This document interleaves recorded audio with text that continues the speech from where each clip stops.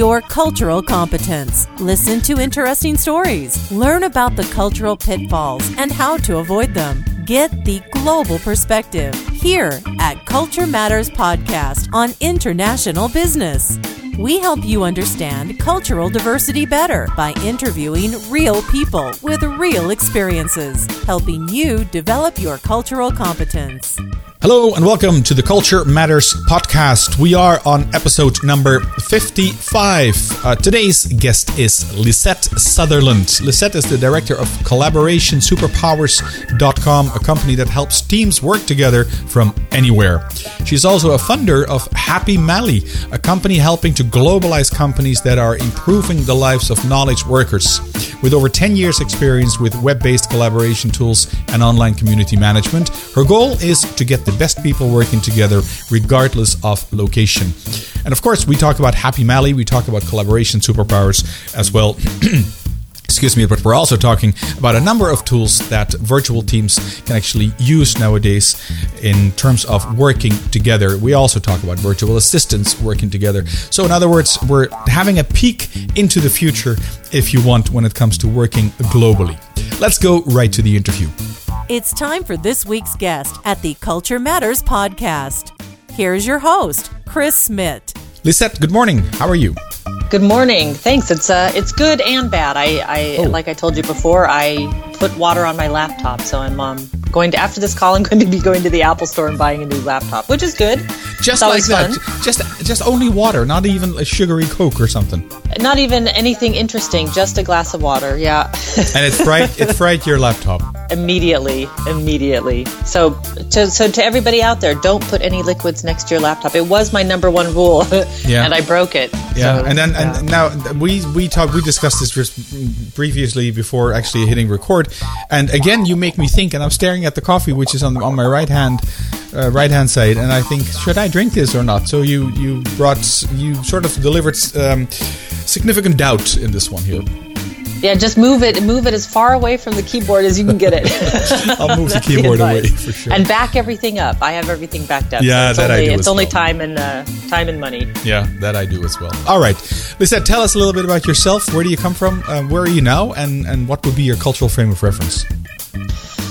So I grew up in Germany. I was born and raised in Germany for the first 10 years of my life. And then I moved to the U.S. for 25 years. So I consider myself, I guess my cultural frame of reference, I do consider myself an American. Mm-hmm. I now live in the Netherlands and have for the last 7 years. And I don't plan on going back to the U.S.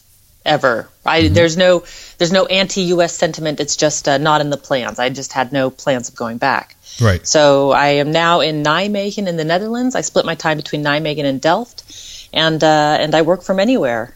Okay. You speak any Dutch? Ja, inderdaad. Inderdaad. Ja. Okay. Ja, ik spreek een beetje Nederlands. Okay, Niet heel veel, maar ja.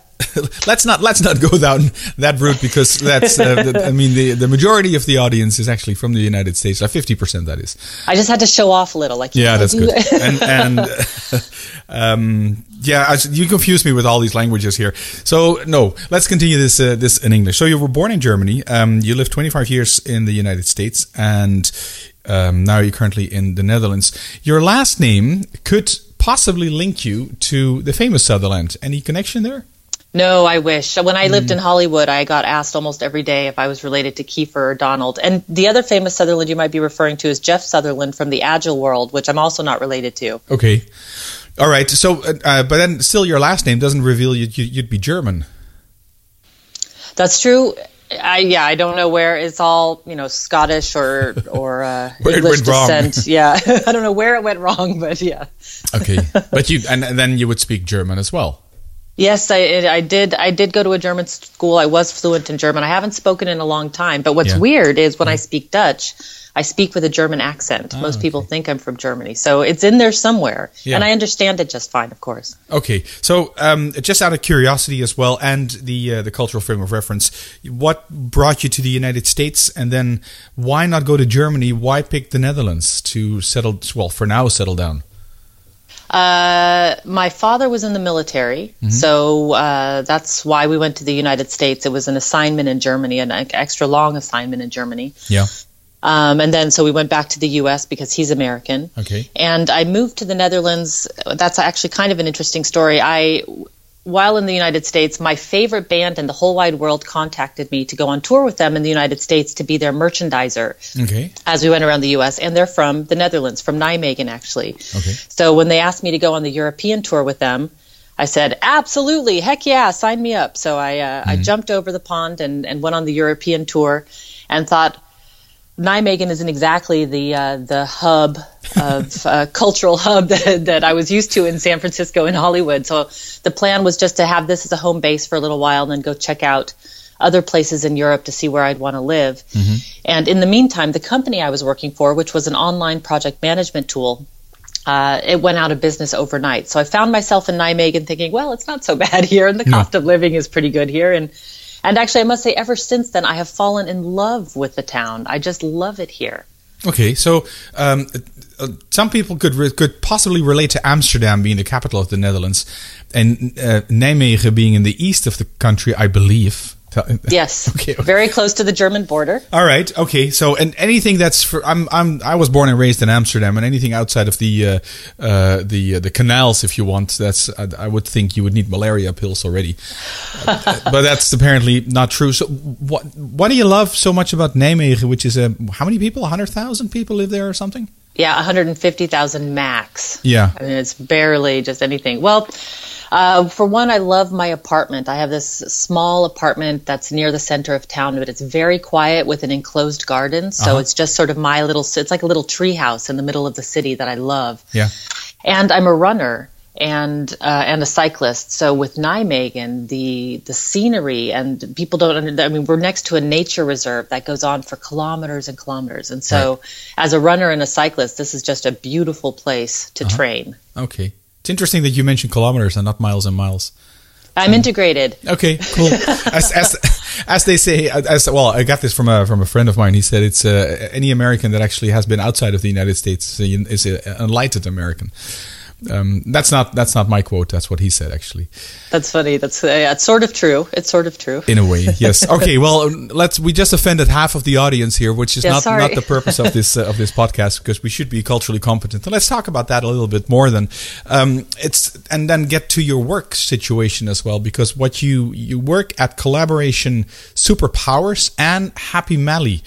And for me, that seems so remote. Tell us a little bit what each of them do and how do you link them together? Okay. So Happy Mally I'll start with Happy Mally because Collaboration Superpowers fits into that. Yeah. Happy Mally is a global network of businesses that are all focused on the same purpose, which is to make people happier at work.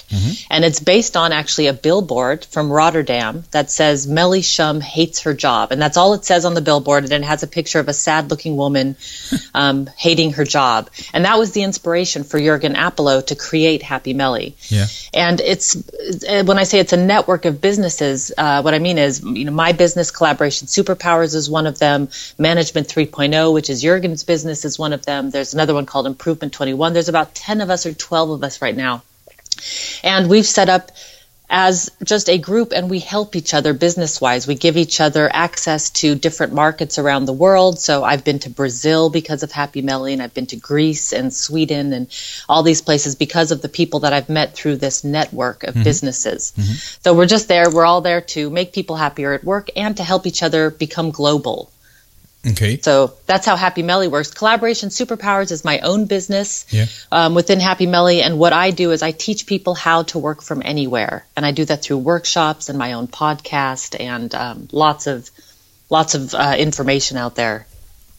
Okay, and then what is this happiness thing? Explain this because there are global happiness ratings, I think, and then I think the Dutch are one of the happiest people in the world, although not the happiest.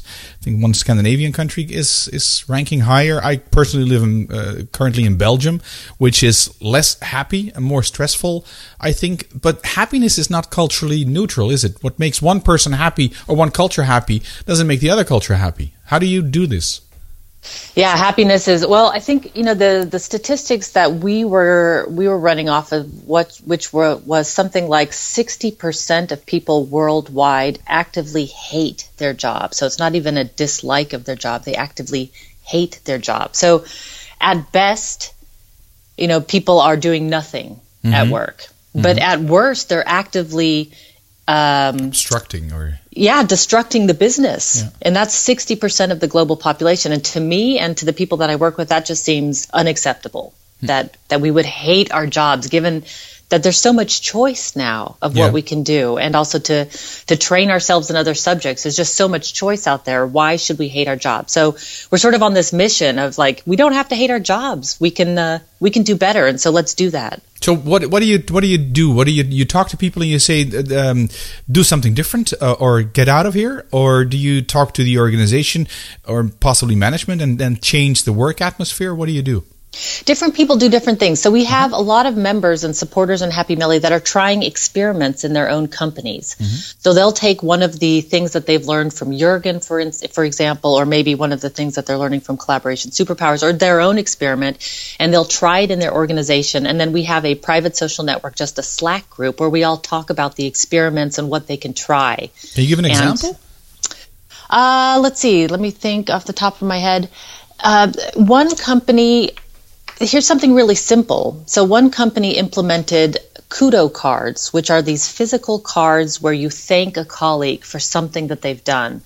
And they're placed either, you can just place them in a kudo box, which is just a box where these cards go in, and then you open the box at the end of the week and you could read out the cards. Or people post them publicly on a kudo wall, for example. Mm-hmm. And it's a way of showing more appreciation in the workplace, because in a lot of companies that's missing. This appreciation thing. People don't say thank you very much, especially for the little stuff. Mm-hmm. And so one guy would implemented this kudo cards in an effort to see if it would affect the morale in his workplace, and it did.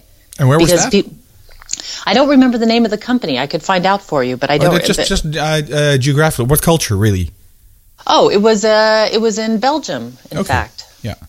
Because the reason I'm asking here, Lisette, is because I know kudo cards is like kudos, right? It's a word. It is a word that in the English language sort of shows appreciation if somebody did something right. Exactly. Like I give you a kudo for making the coffee this morning, or something like that, or stuff. Okay. The thing is, I know from my cultural experience that thank yous are also not culturally neutral, and that if you look at one cultural dimension, looking at the work of Professor Geert Hofstede, it's called masculinity. Although it's an unlucky name, it has nothing to do with gender differences. Hence, I think there's a better name, which is process versus goals. In a more process-oriented culture like the Netherlands and Scandinavian countries, an explicit thank you is seen as suspicious. Hence, in other words, if you would be Dutch and I would say, Lisette, that's really wonderful what you're doing with this company, etc., and I think there were more, I would like there are more people like you, etc., you would look at me wonder what's wrong with you? You don't give overt appreciation like that in the Netherlands, as I just did. While other countries, like Belgium, for instance, are much more, well, if you want, in need, I'm doing air quotes here, of an explicit thank you. Is that something that you could verify or you could agree with? Oh, yeah, I absolutely agree with that. In fact, I've had the experience of giving very early on when I first moved to the Netherlands, I gave somebody just a very big, thank you, like, oh, you're a great guy, and oh, I really enjoyed it. And he was so embarrassed. Yeah. He was so embarrassed. And I had done it in public, and he was so embarrassed. And I just didn't realize. I mean, it didn't even occur to me. So, yes, this cultural awareness, it bites you everywhere. Yes. Okay, so happiness. What's it? With all respect, I mean, what's it to you? Why do you care whether somebody else is happy in his or her job? Isn't that the individual's decision? Yeah, what I care about is, I think that there's so much potential that we have, as just people in this world to work together, to do great things together. Mm-hmm. And the reason why I actually started Collaboration Superpowers was because 10 years ago, I worked for a company building an online project management tool. And the reason that the CEO was building the tool, I mean, besides that it was useful and he could market it and make lots of money, but the subversive reason was that he actually wanted longevity scientists to get together and solve the problem of aging. He didn't want to die. And he thought if he could just get the right people working together, that we could actually solve this problem. And for me, it was an aha moment. I could never look back. I just thought, oh my gosh, he's right. If we get the right people working together, think of the things that we could do. So when I hear that 60% of the world actively hates the work that they're doing, I think, how much potential are we losing for solving important problems or just doing great things together? And so for me, I'm on a mission, because I just think it could be better than it is. I find it unacceptable that we have that many people hate their jobs. I just find it unacceptable. So it's sort of my personal mission. But you're right, it's an individual choice. And I've come across a number of people who hate their jobs, and they seem to love hating their jobs. Exactly, yeah. Some people just love to nag. And they nag about everything and except to the people that can make a difference. I have a hard time believing that it's 60% of that. That just seems too high. I don't know. Maybe I'm just too hopeful. I don't know. Yeah. I do share this passion of making the work floor, if you want, making that a better place for people to enjoy. Because I mean, we spend most of our waking moments in the office or in an office or working, doing something like that. Exactly. So very much appreciate that as well. My approach is somewhat different, looking more at the organizational culture and making that a better place in terms for people to work with and getting it clear what everybody's contributing towards the goal of the organization, whatever that goal is. Right, and if everybody just took a little bit of responsibility for their piece of what they can affect, I just think we could do a lot with very little effort. Yeah. Would you say that just looking at the country list that you've lived in, Germany, the United States, and the Netherlands, happiness is defined in Germany how? By having everything ordered? I was going to say having everything organized. Organized a square, yes, in a box or something? Yeah, maybe so. I mean, I lived there until I was 10 years old as a child, so I still, I don't know if I could speak for Germany. Mm-hmm. But it does seem like it's a very organized, engineered. The people that I work with from Germany, I'm being very, very stereotypes now, but they are, they arrive right on time. Yeah. Nothing is left, no detail is left unattended. That's been my experience so far. Yeah. It's and I'm going to offend the Germans now. It's a boring country to go to, but everything works. Yeah. I mean, so that's a compliment on the other side. Okay. And then what would make an American happy? Isn't it just money? Yeah, money or fame seems to be. I mean, fame. I mean, I lived in Hollywood for 5 years, and that's really a fame-seeking city. People are there to become famous. I think rich and famous is what I think about with the Americans. Yeah. And how would you make a Dutchman happy? By closing the shop and letting him go home? Having a good work-life balance. I mean, really, it struck me when I first moved to the Netherlands that people, they work hard and they also take a lot of time off. Yeah. Many people work 3 days a week, 4 days a week. And, there's the fall vacations and the summer vacations. I just couldn't believe that July and August, everybody's on vacation. I know. It just like, what? They unplug. It's true. Yeah, and it's so healthy. It's been such a good influence on me because I was really the stereotypical working all the time. More hours is better. Yeah. I only did 70 hours this week. I could do 80 next week. I mean, it was really a lesson learned when I moved here. I'm grateful for it. Okay. Well, yeah, that's good. I think you have to experience this kind of difference in order to maybe positively appreciate it like that. Yeah, I agreed. And the more that I've traveled, the more that it's really opened my eyes to, wow, different parts of the world operate in very different ways, and it works. Yeah.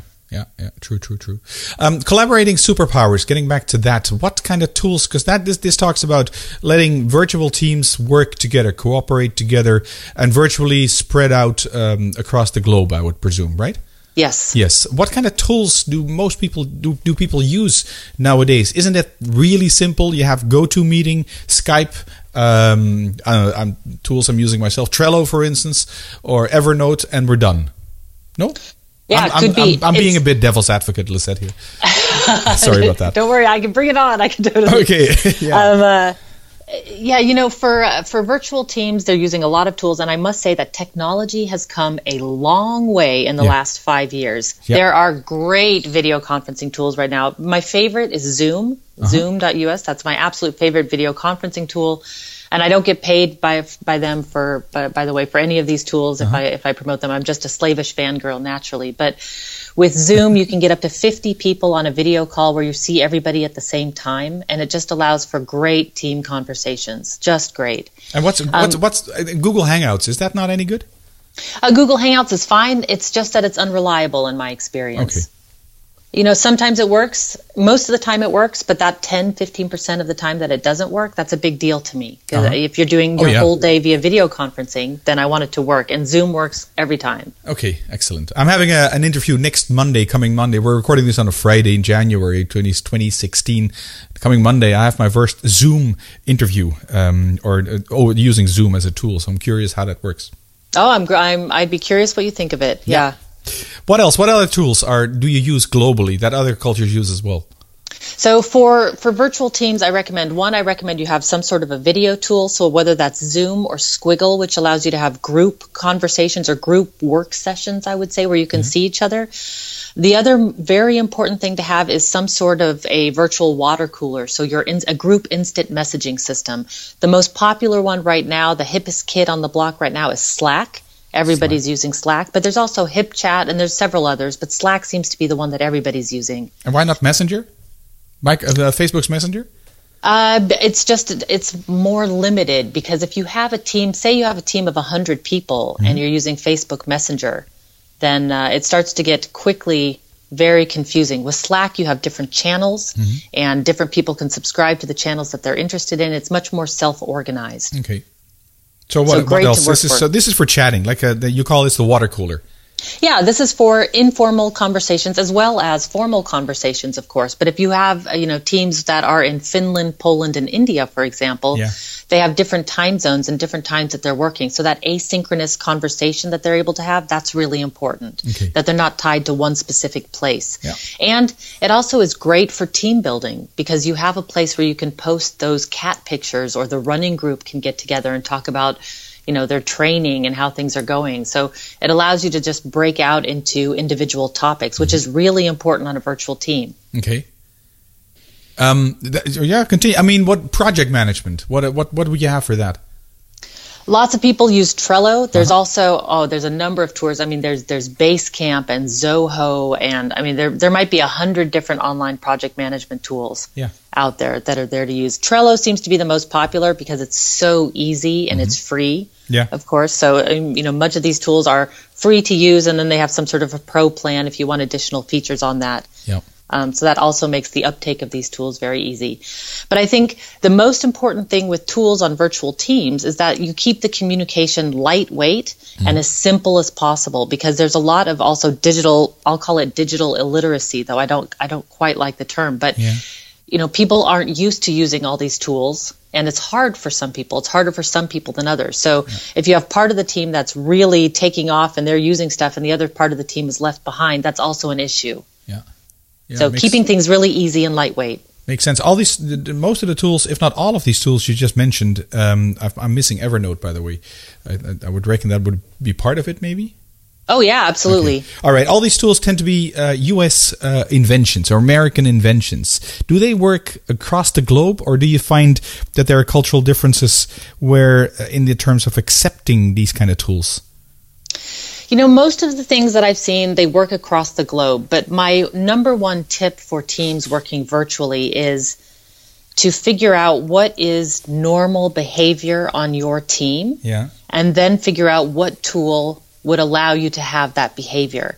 And the process that I take teams through is I call it creating a team agreement. So it's basically a set of expectations that we all get together and decide how we're going to work together. And based on how we want to work together, then we choose the tool that allows us to work together in that way. So that's how I deal with, and each team should decide which tool they want to use. Okay. Which set of tools, I should say, because it's never just one. No. And then I'm trying to think of a country that makes sense like that. say South Korea or something, just a faraway corner of the earth, at least from this part, are their cultures more reluctant to using technology when it comes to virtual teams? There are some cultures where the tool is simply not allowed by the government. So there's a blocking of, for example, I think Facebook in China. And YouTube, yes. Right, and YouTube. So and then I think in that case, Google Hangouts is out for some.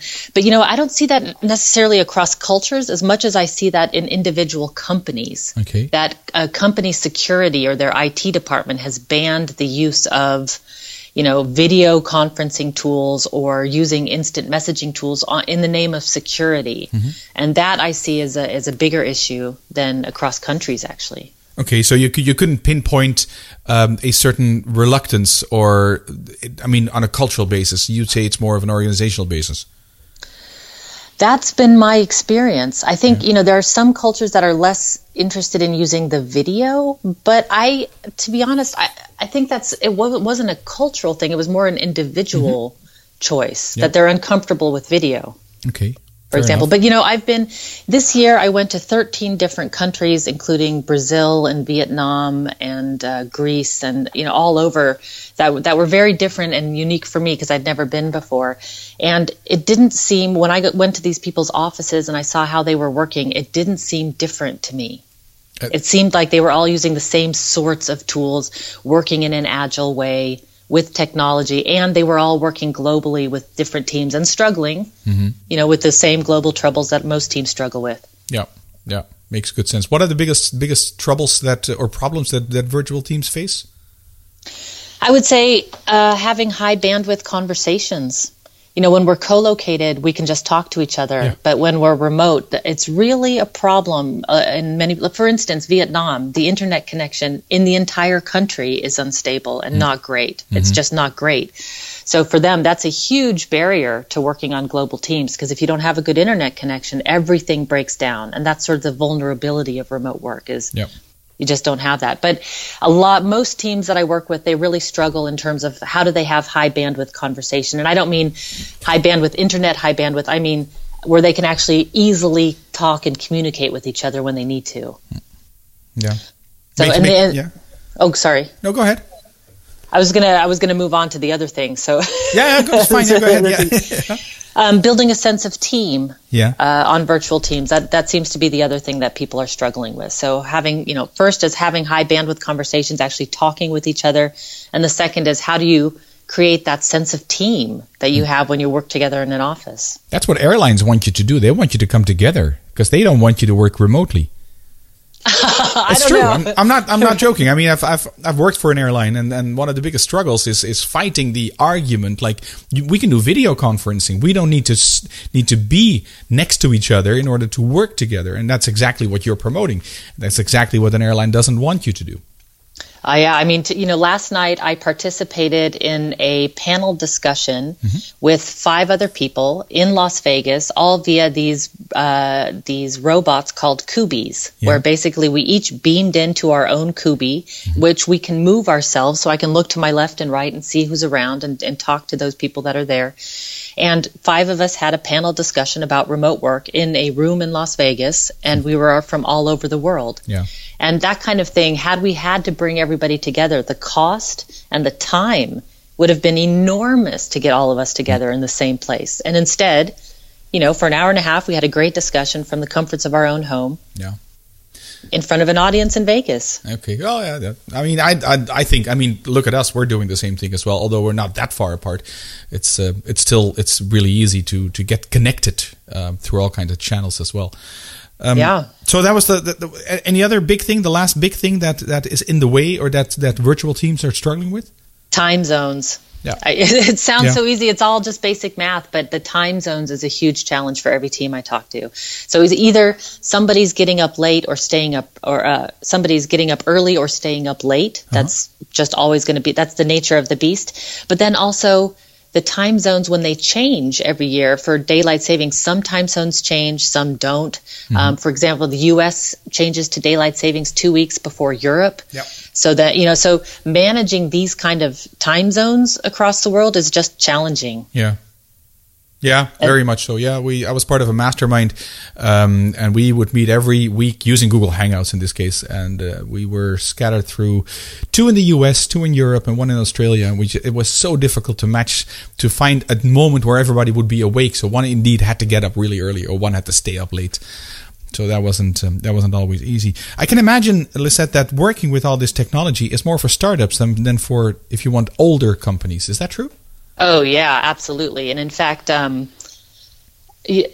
banking industry is someplace where I see it right now. And a lot of people that take my workshops, which is surprising to me, but they're bigger companies. Okay. They're the global companies, really big names. And I think it's interesting. I didn't expect it because I thought they've been working remotely since the beginning.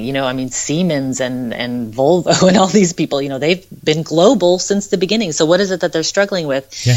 And actually what they're struggling with is that they have these startups coming along and taking small pieces of the business away piece by piece. Yes. And, these large companies, they're not allowed to install these video tools and these instant messaging tools and some of the newer apps. They're just not allowed to install it because of security. Mm-hmm. And to me, I've been really struggling with this because they come up to me after the workshop saying, yeah, this is all great, and all these tools and all the tips you're giving us, it's all great, but I can't use them at my company.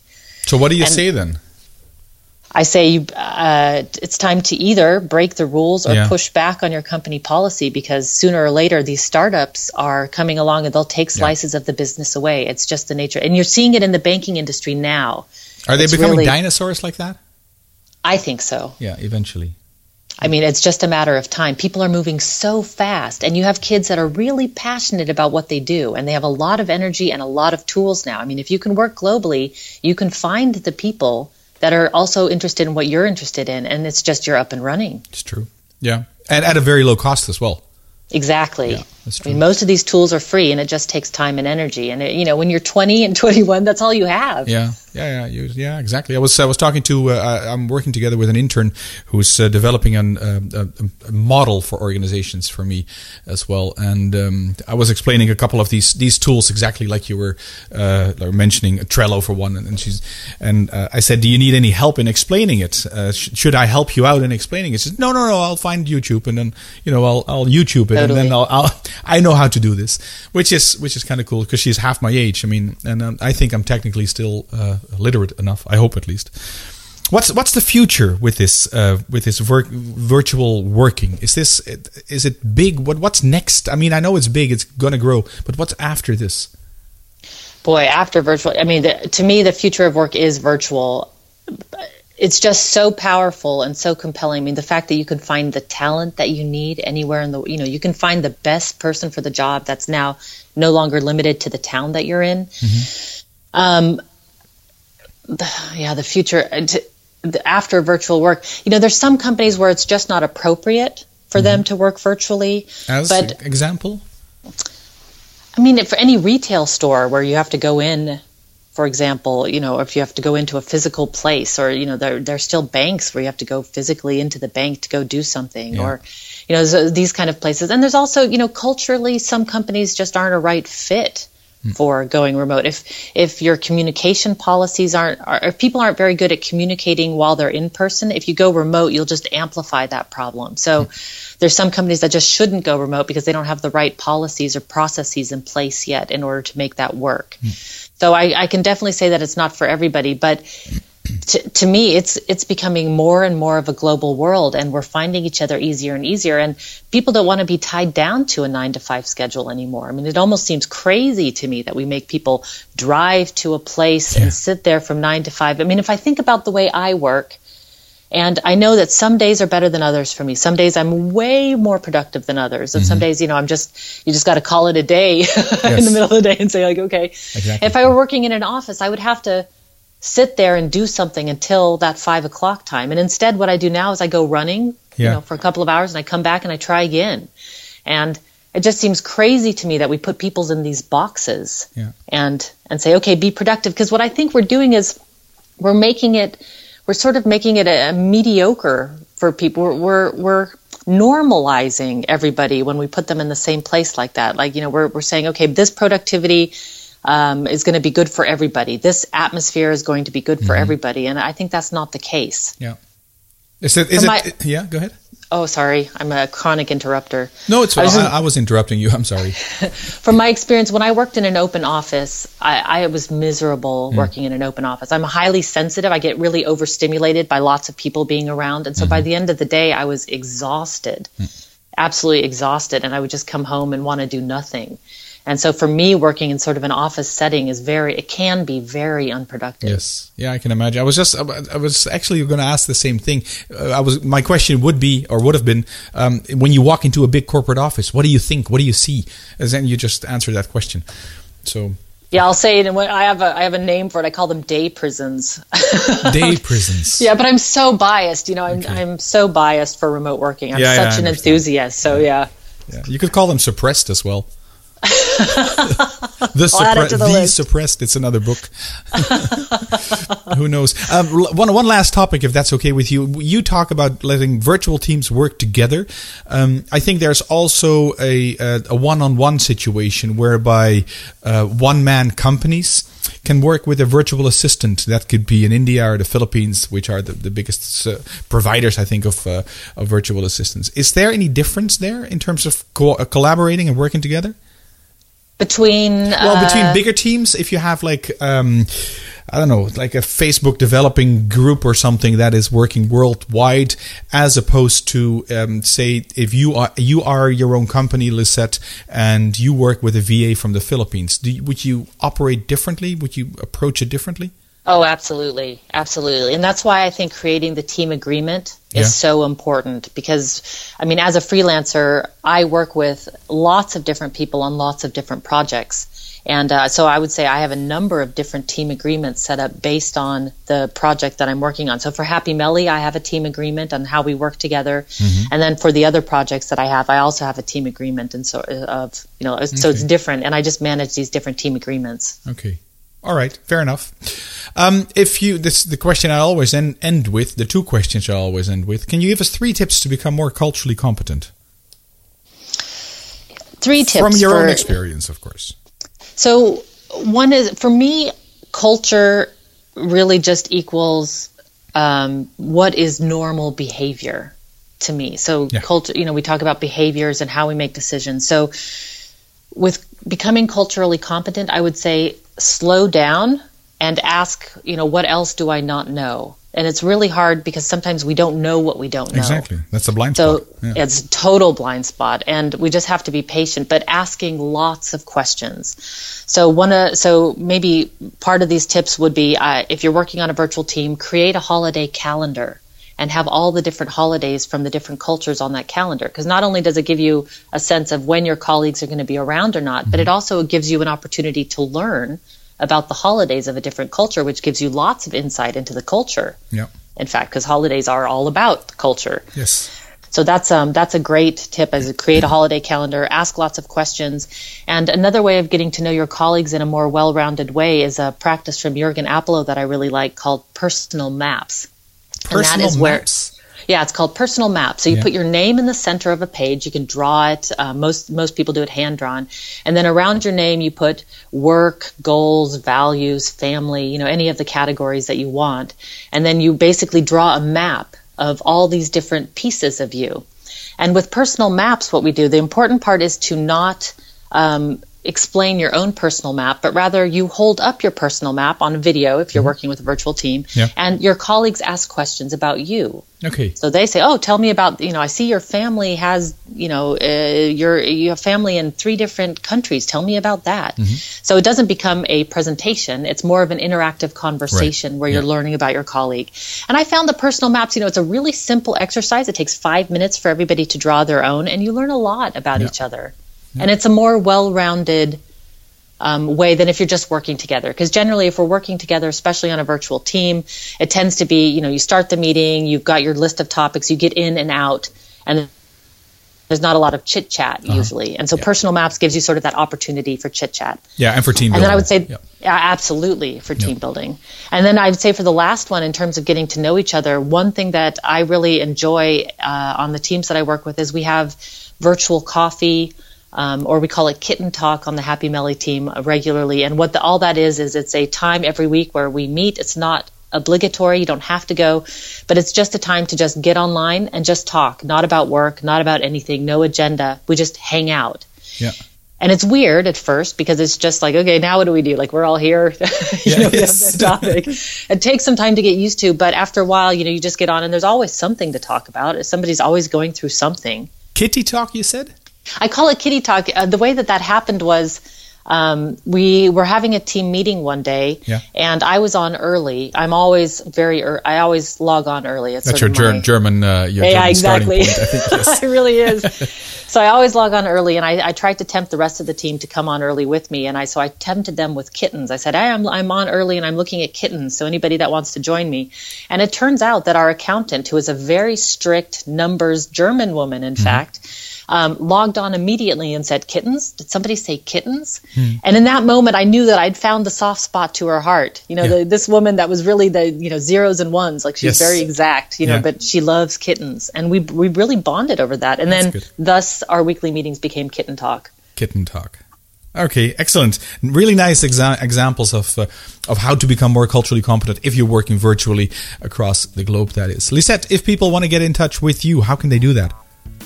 Everything is at collaborationsuperpowers.com, and I'm a big fan of Twitter. So my Twitter handle is @Lightling, LIGHTLING. Okay. That'll be in the show notes of the Culture Matters website. Just click on the podcast tab and you'll find all the podcasts, including this one. Lisette has been Sutherland. Never pronounce your last name. That's correct. Yeah, Lisette Sutherland. Yeah, exactly. So thank you very much for coming online and having this chat about virtual teams. Another addition in terms of making culture matter, or at least having a different view on different cultures and how people do collaborate together. The future. We just had a glimpse of the future, I think, with this. Thanks again. I'm pretty sure that we'll talk to each other in the future. I hope so. Take care then. Okay, bye. Bye. Thanks, Lisette, again, for sharing the information you just did with us. It's the end of the Culture Matters podcast. If you like what I do, why don't you share that on either the website by going to culturematters.com, click on the podcast tab and leave your comments there as you can, or otherwise go to iTunes and leave a review and or a rating. I'd really appreciate that. And I know that if you're listening in the car or mowing the lawn or on your jog, you have to get home all the way and then do what I've just asked you. But really, just keep your fingers crossed until you reach that moment that you are in front of a computer and that you can do that. So I'd really appreciate that. Thank you so much. I'll be back in 2 weeks' time with another interview. Talk to you then. Bye. That's it for this episode. The Culture Matters Podcast, helping you understand cultural diversity better by interviewing real people with real experiences.